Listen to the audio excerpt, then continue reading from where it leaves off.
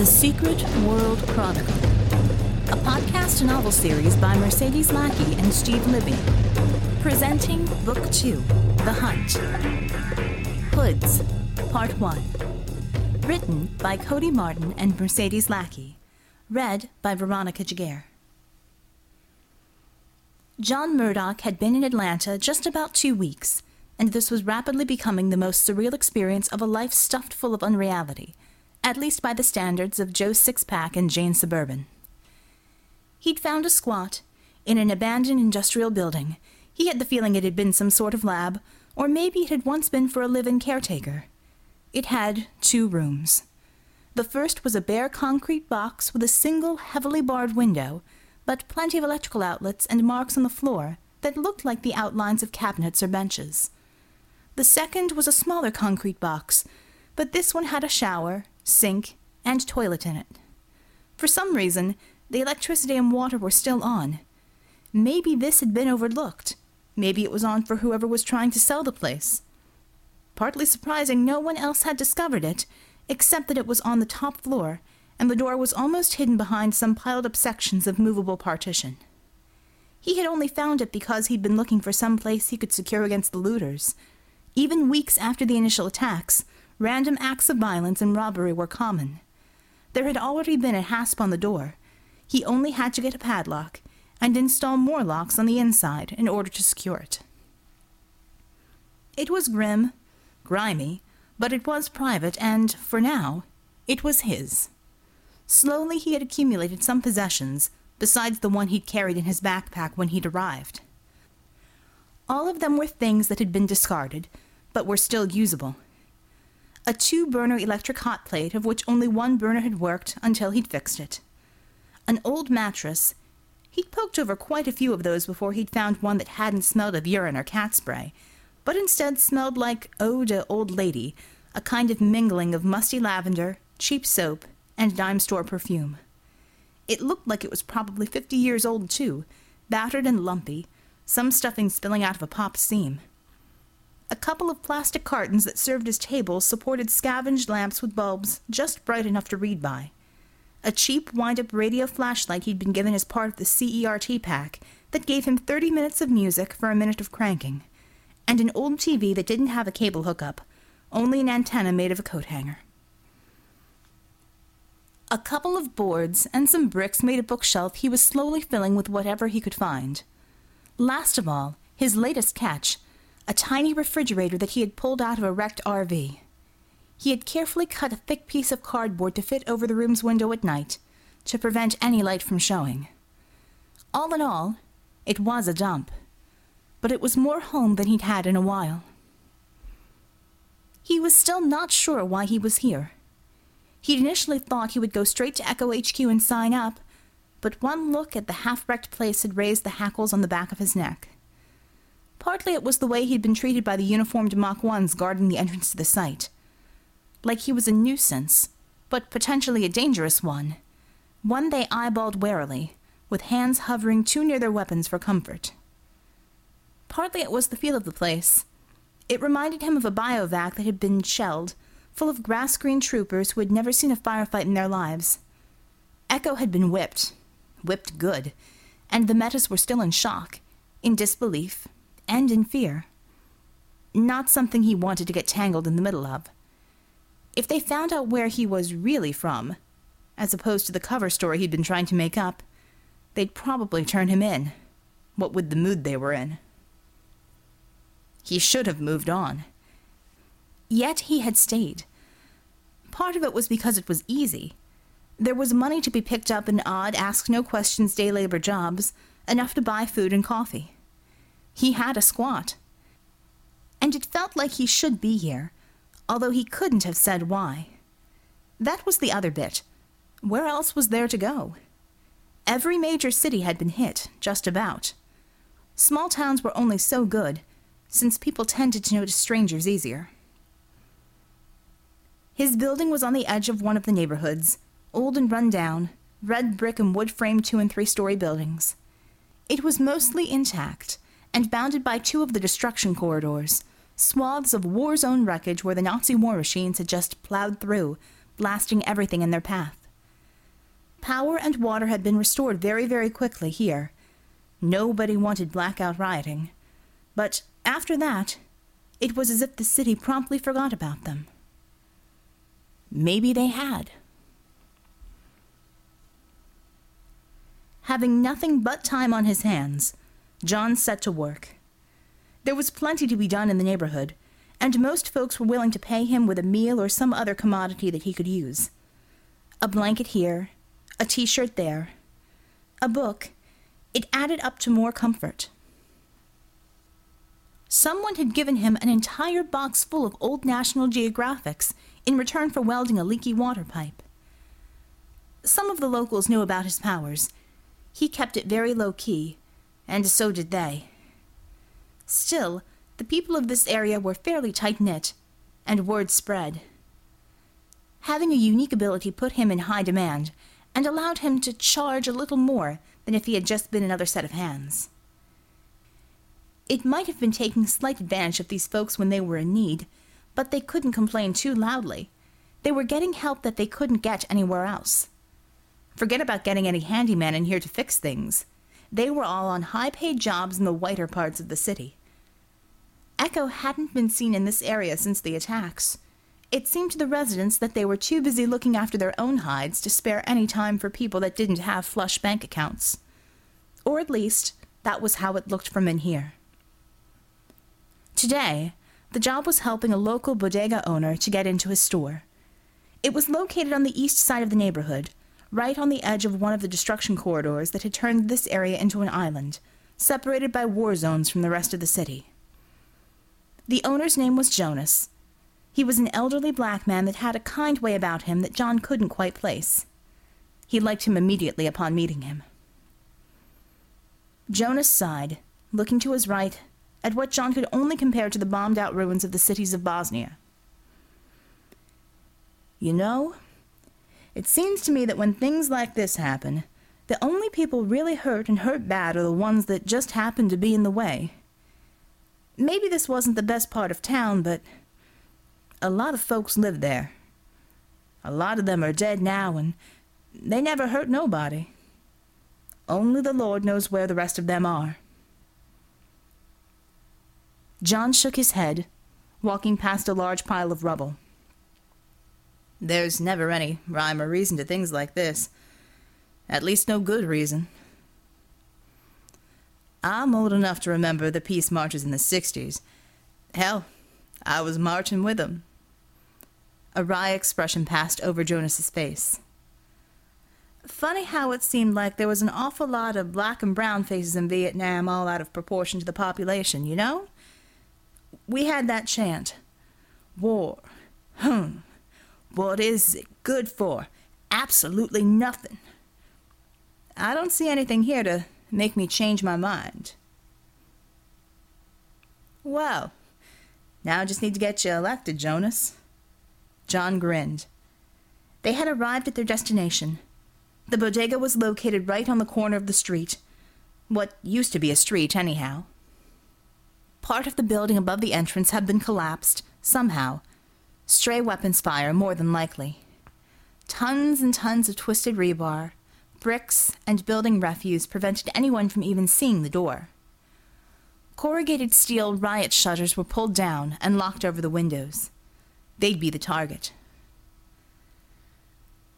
The smell in there is probably enough to choke a mule, Jonas observed ruefully.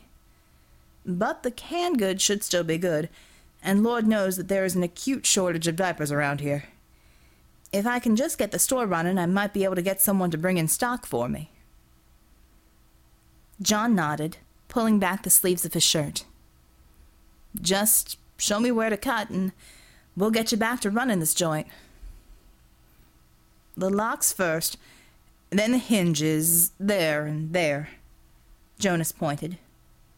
The shutters should just fall off. John relaxed, focusing his breathing and untensing his muscles. Once he was sure that he was concentrated on what he had to do, he spoke. You'll want to look away for this. It's gonna be pretty bright. He waited a heartbeat before he started the flames. Small at first, no bigger than what a Zippo would produce. That was always the hardest part, keeping from releasing all of the energy at once. The flames started a few inches in front of his fingertips. They coalesced and then intensified. A few seconds later, the fire was white-hot and steady. John willed the flames to where they were needed in a rigid stream, sending sparks into the air each time he contacted metal. Behind him, he heard people congregating. Not many, and they were quiet. One kid piped up with, "Mr. Jonas, you guys gonna open the store? Ma says if I don't come back with laundry soap, she's gonna make me wash them diapers." A couple folks chuckled at this.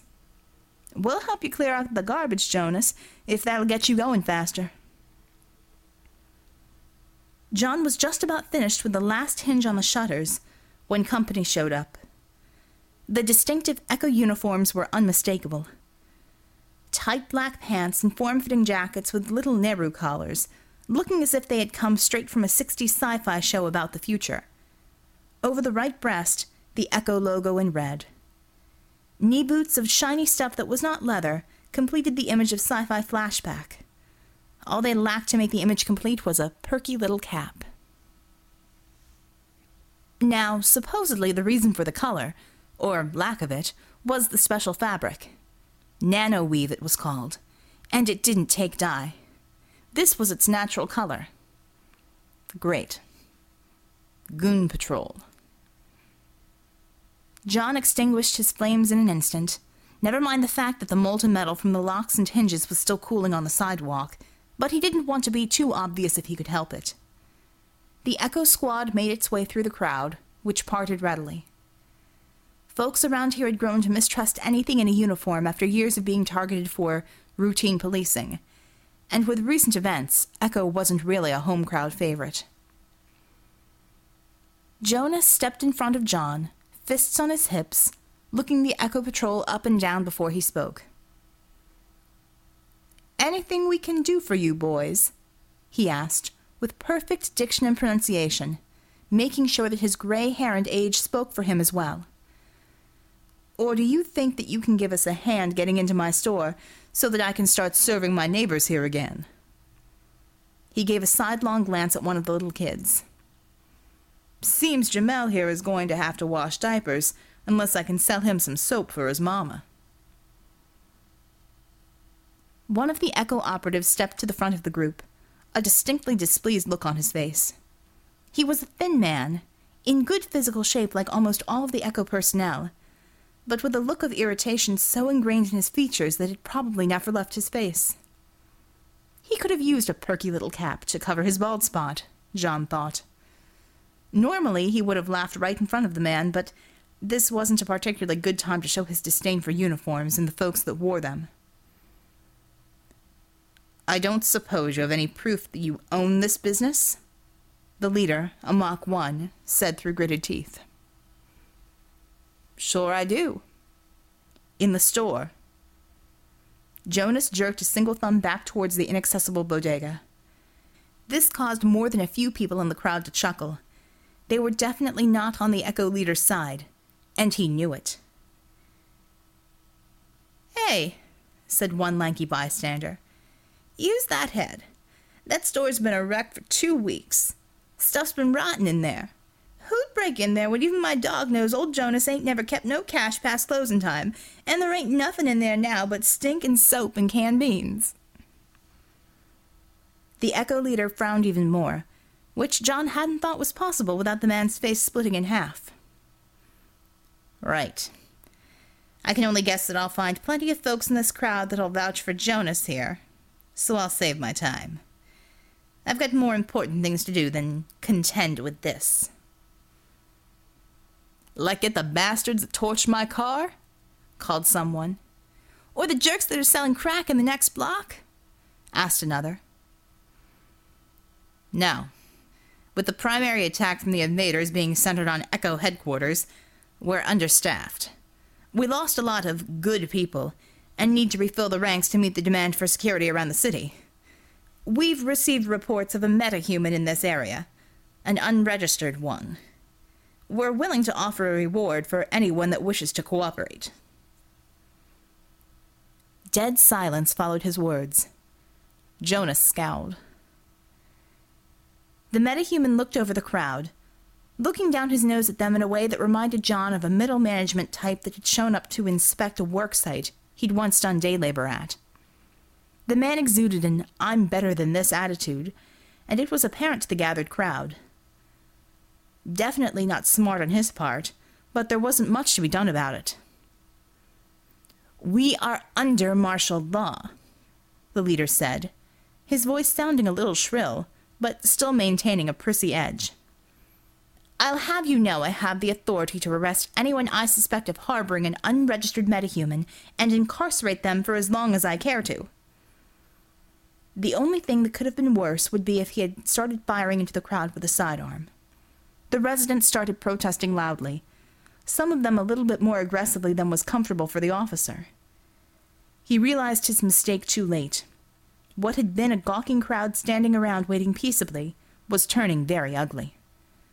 The man's own squad exchanged incredulous glances. "You can't do that," someone protested, but the man next to him elbowed him viciously. "He's a cop," someone else said, with a resigned sneer. "He can do whatever he wants to, like the cops always have." John stepped forward, holding up a hand to quiet everyone. He settled his gaze on the Echo leader. "Cut the crap, fella. What do you want?"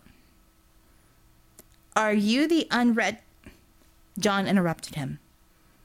Yeah, save it. I'll repeat myself. What do you want?" John crossed his arms in front of his chest, waiting for a response. The man started to sweat. "I'm authorized to order you to come in for registration and recruitment into Echo. Failure to do so—" "Bull, pal. You got no such authority. You never did before, and nothing's changed since. The Constitution is still around, I'm assuming, so unless you got me doing something wrong, you've got no right to drag me in. If you want to ignore that, I doubt that you and your Boy Scouts here could do the job." John casually pointed a finger at the group of 3 Echo mock-ops behind their leader. They were huddled together, almost defensively. The shocked looks on their faces told them that their putative leader had stepped far, far over the line. "They're green, and you're so full of it I'm surprised that your eyes aren't brown." John took a step forward, igniting his flames so that they sheathed around his right arm as he moved. "So, you want to make an issue of it, or can I go back to helping out another law-abiding citizen?" It was a no-win situation, and the leader knew it. Whatever his powers were, they could not possibly equal John's. Even with his flames out of the picture, John had several modifications that would still put him over par with these chumps. What was more, the crowd was still looking ugly. They were firmly in John and Jonas's camp to begin with, and more so now that the Echo leader had opened his mouth.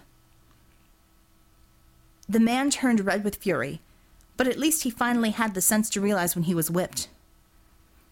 I'm going to report this," he sputtered, pointing an accusing finger at John, and then Jonas.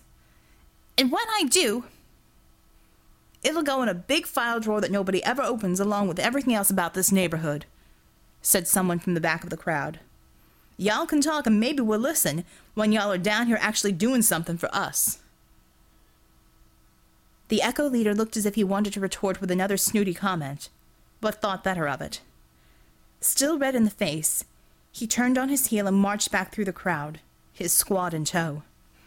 The crowd jeered and hollered plenty as the uniformed metas left, but their attention turned back to John and Jonas after the Echo personnel were out of sight.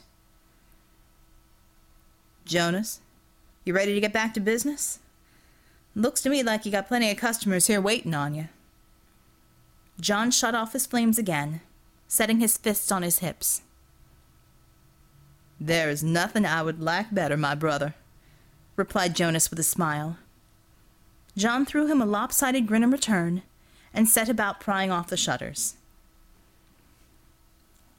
He didn't like the fact that Echo had heard that he was in the area and was a metahuman.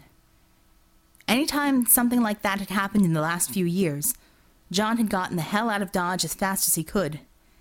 He had been careful not to let his name slip during the conversation with the Echo stooge just now, but that wasn't much comfort.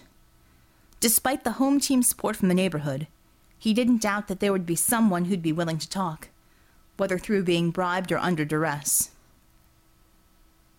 Shove it. He'd stay put for now, and see what more he could do. If things went south, he could fade away into the background chaos of the city. He pushed those thoughts to the back of his mind. Right now, all he wanted to worry about was whether Jonas had any beer left in his shop. Somehow in the days since the confrontation with the Echo team, John had found himself doing more and more within the neighborhood. More than he had wanted to.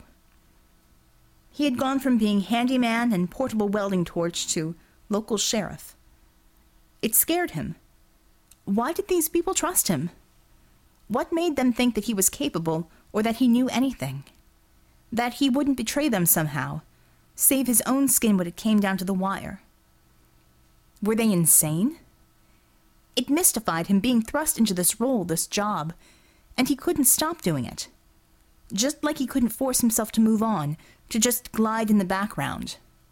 It was maddening. John stumbled through the open door of his squat in the old industrial loft, a day's worth of sweat and grime covering him from head to toe. He shut the door behind him, latching it shut, securing deadbolts he had installed there himself.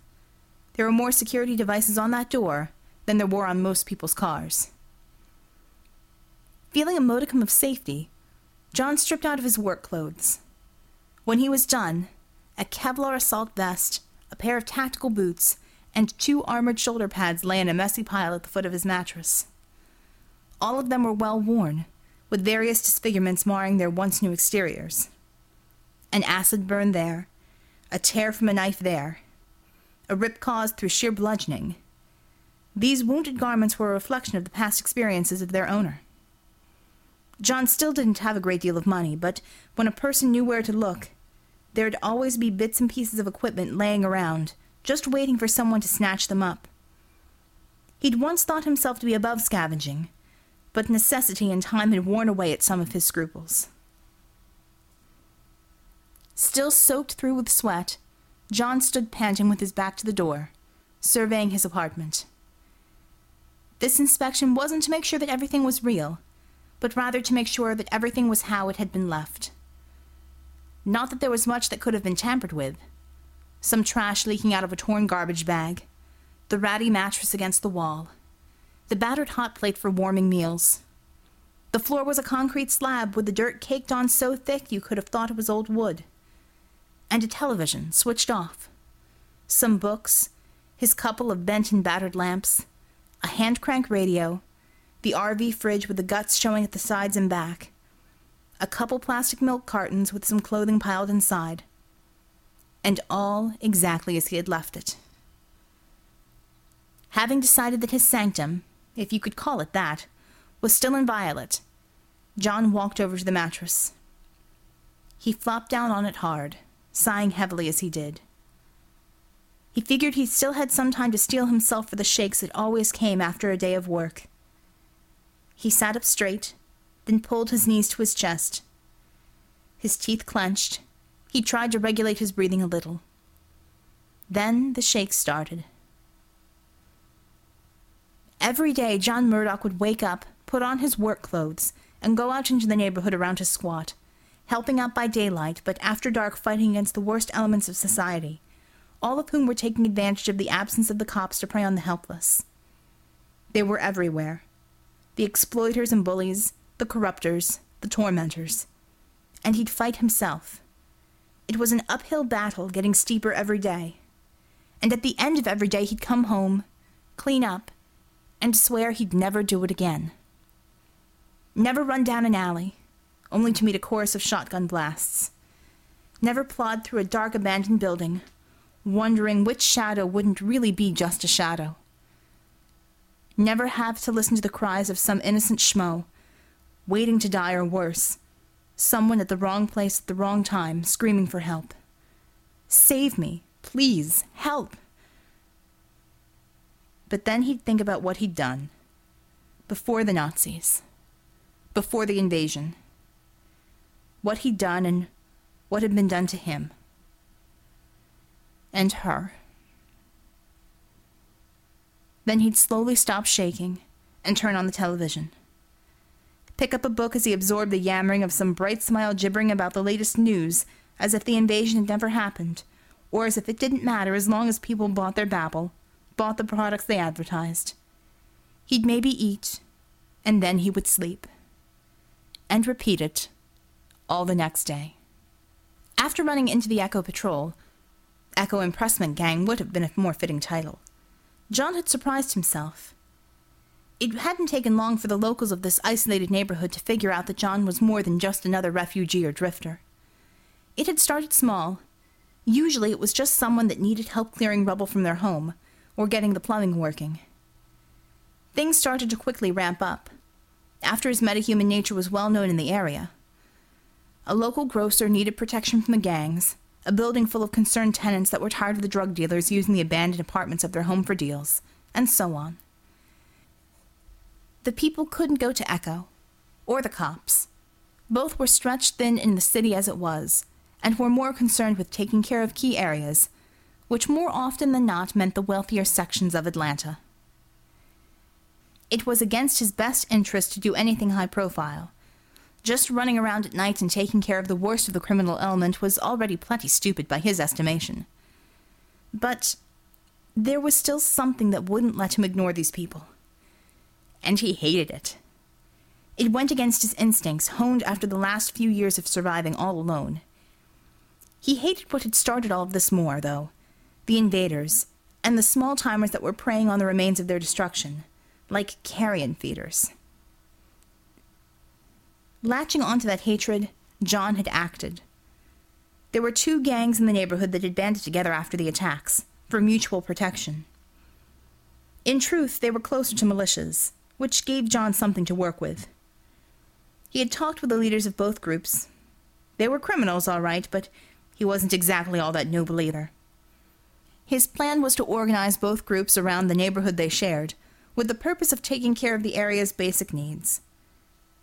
This would afford the groups a measure of responsibility, which was close enough to water the mouths of the gang leaders. Initially, they resisted John's plan.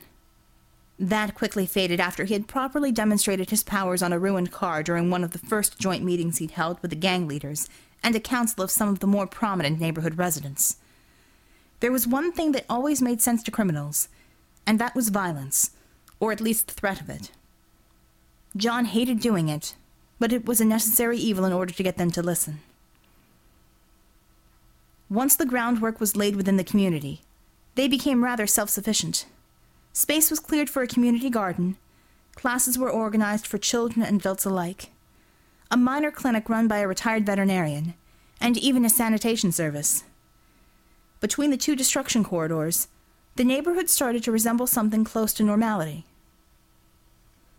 It was akin to how the Black Panthers had made neighborhoods self-sufficient back in the 70s, the key difference being that this neighborhood had banded together in the face of shared hardship and recent horror, instead of against racial discrimination. That night, John was reading Kierkegaard's Purity of Heart, when he actually bothered to pay attention to the television. A group of metas, wearing red uniforms, were displayed in a video clip, fighting the Nazis against a background of what looked like the Russian version of the invasion. The newscaster, offering his sardonic commentary about a group of radically leftist heroes, calling themselves the Coalition of Communist Crusaders for the Proletariat. Then, another shot of some of the same people arriving on the concourse of Atlanta Hartsfield, escorted by Echo personnel, warily avoided by the civilians, over whom most of them towered. Especially one striking woman, dark-haired and stunning, with cold eyes that measured everything and found it substandard. Apparently, they had come to help. While the name would imply a closed membership of Rusky hardliners, the bright smile and empty eyes blathered, the group declares that it welcomes anyone willing to fight for the greater good of the working class, And I'd thought all that was so last year. The bleached and teased newscaster smiled and laughed with his bleached and teased co-anchoress. Disgusted, John shut the television off. His interest had been piqued, though. Maybe if he had time tomorrow.